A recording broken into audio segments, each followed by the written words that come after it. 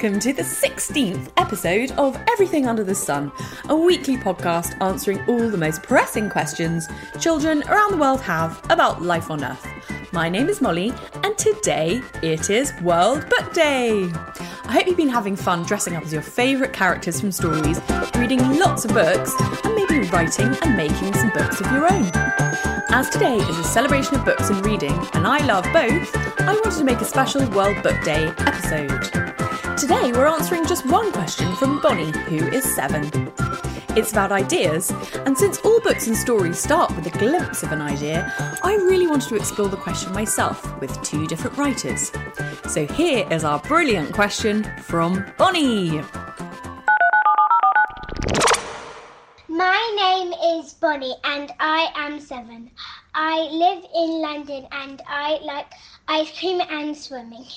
My question is, where do ideas come from? Thanks, Bonnie, for your excellent question. Well, to answer your question, I'm going to hand over to World Book Day author Abi Elphinstone. Abi's book, Everdark, is one of the World Book Day books that you can buy in a bookshop today with your World Book Day token.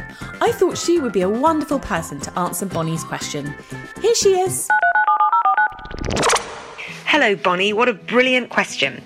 I'm Abi Elphinstone, and I'm a children's author. I write fast-paced adventure books filled with magic. And my latest book, Everdark, an adventure set in a magical kingdom called Crackledawn, is out now, and you can get it for free with a World Book Day voucher. So, in answer to your question, Bonnie, where do ideas come from? I used to think ideas only came to fabulously clever people who simply needed to glance at a blank sheet of paper or a computer screen and words tumbled out.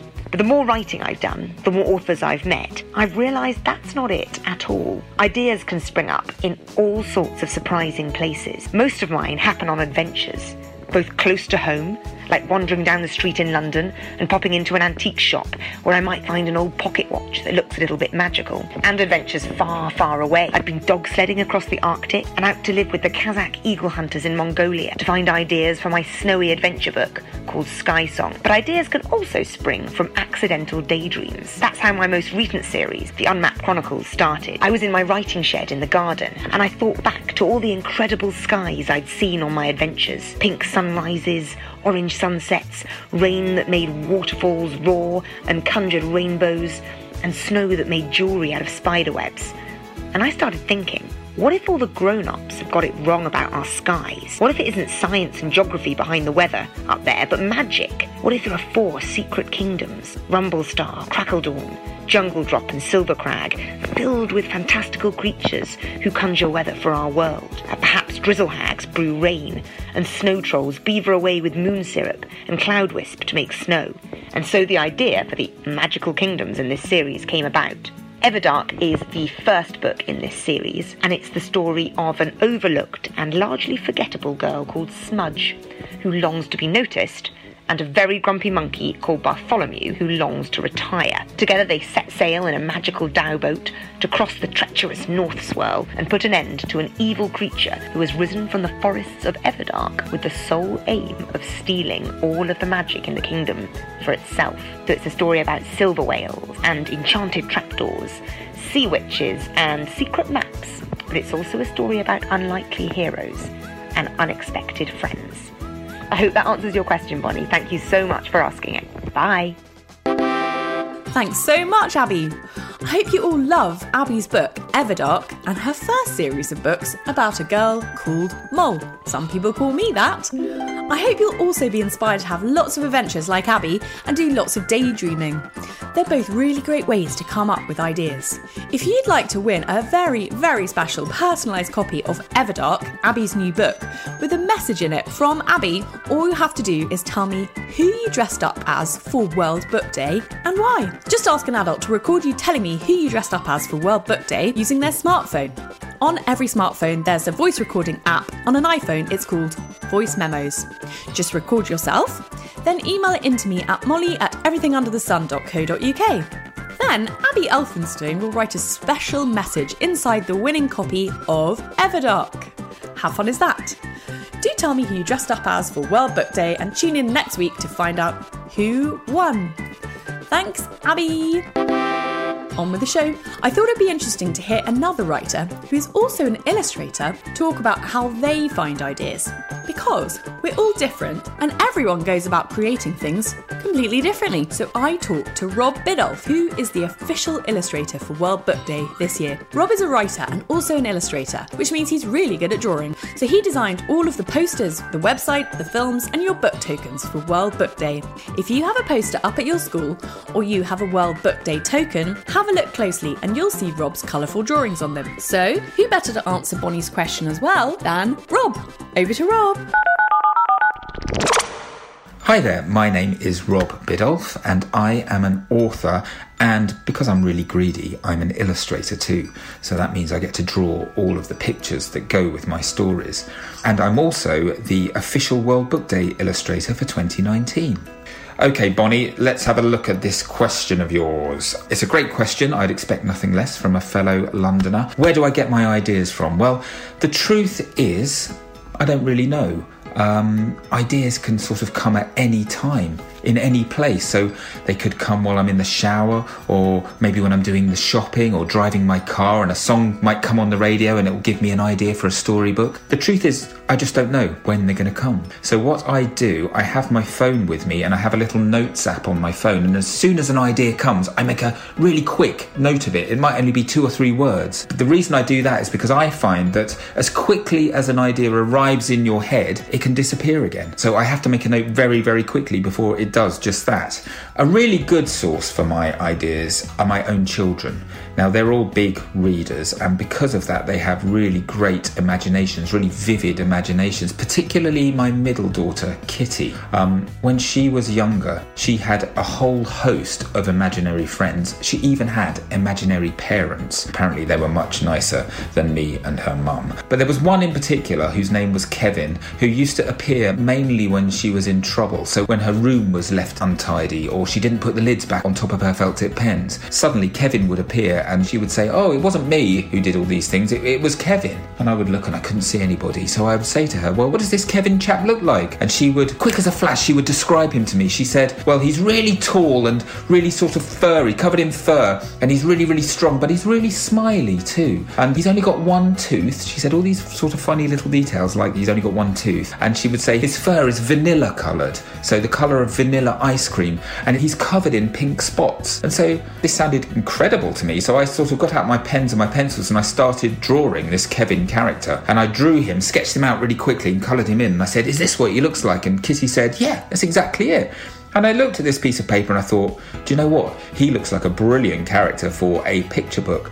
So I went away and I started writing a story all about somebody who has an imaginary friend that he blames everything on when he's naughty. And I turned it into a book, and lo and behold, that book got published, and it's called Kevin. So there you go. I mean, that just came out of a conversation with my daughter. So my advice to you would be to make notes of every single idea you have and write them down on a piece of paper and put them in a safe place, so that when it comes to the time that you want to write a story, you can go and find your notes, read through them, pick out an idea, and there you go, you've got a starting point. And no idea is too silly, because do you know what? You never know when a brilliant idea is going to strike, and you never know what's going to work in a story until you try. So there you go. Make notes, don't forget anything at all, and always be ready to get your next great idea.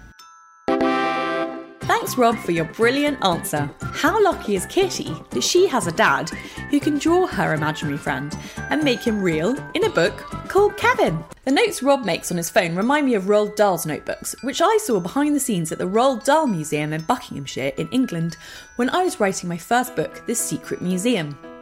I saw 2 red notebooks with the word masterpiece embossed on the cover. They belong to Roald Dahl. The books are filled with 1 or 2 line pencil scribbles. Things like a pale grey face, like a bowl of porridge. A woman with 1 large muscular calf. What does this denote? And a man in a bathtub using a kite to channel electricity. Each of Dahl's thoughts shimmers with possibility. Some ideas just stayed in his notebook, and others became much-loved books. For example, the BFG. In one of those notebooks, I saw the moment Dahl thought of the character. He wrote the letters of the giant's name, B, F, G, in one of the notebooks and circled them. Years after this first idea, the giant became real. The book was published and perhaps you've read it yourself. His book Matilda was in his ideas notebook for 20 years before he began to write about her. It took a long time to get the story right as well, and I saw lots of versions of Matilda on my trip, and I learned some ideas take a long time to get right. So remember to never give up. I had to think about Bonnie's question too. Where do ideas come from?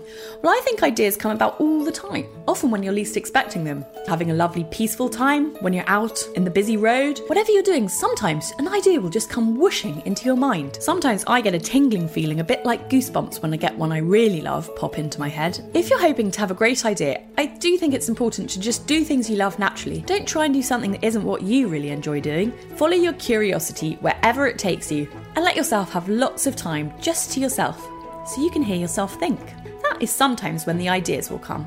Or an idea could come in a totally different way, when you're busy chatting to your friends about stuff. Like Rob said, it's one thing to have an idea, but it's another to do something about it. Do write it down. Often an idea will pop into your brain and then disappear, so if you get a good one, write it down, tell a friend, or start making it.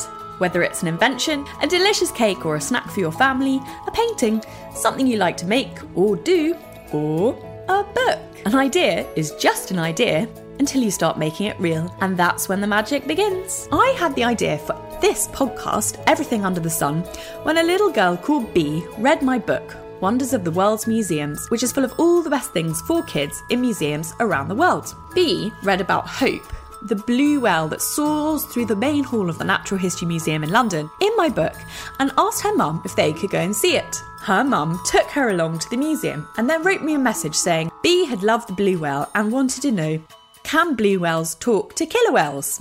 Well, I decided to find out. I chatted to my friends at the QI TV show on their podcast about it. I used to write questions for QI for many, many years. I also rang James, the fish curator at the Natural History Museum in London. Even though whales aren't fish, he still knew the answer.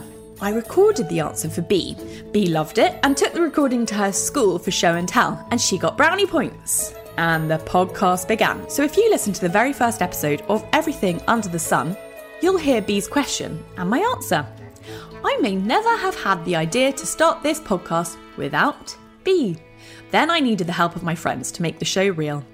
My friend Ash is a musician and he wrote the great theme song. And his friend Billy made a brilliant logo. I also have a great editor called Tyler. So often ideas need friends to help make them real. Next time you have an idea, do write them down. If you can't stop thinking about it, you know you've got a good one. Just start making it. It doesn't have to be perfect. Give it a go, chat to your friends about your ideas if you'd like to, because often together you can all make wonderful ideas become real. You'll need determination, some luck, and a sprinkle of magic. I hope all of that answers your question, Bonnie. Good luck with all of your ideas this week, everyone. Happy reading and writing and sharing stories with your friends in World Book Week and beyond. I'll leave you with a quote from Roald Dahl in Charlie and the Chocolate Factory. So please, oh please, we beg, we pray, go throw your TV set away, and in its place you can install a lovely bookshelf on the wall. Huge thank you to Bonnie for today's question, to Rob Biddulph and his wonderful answer. Go and have a look at your book tokens, World Book Day posters or the website and you'll see Rob's brilliant illustrations. Thanks also to amazing Abi Elphinstone for her answer and giving away a copy of Everdark.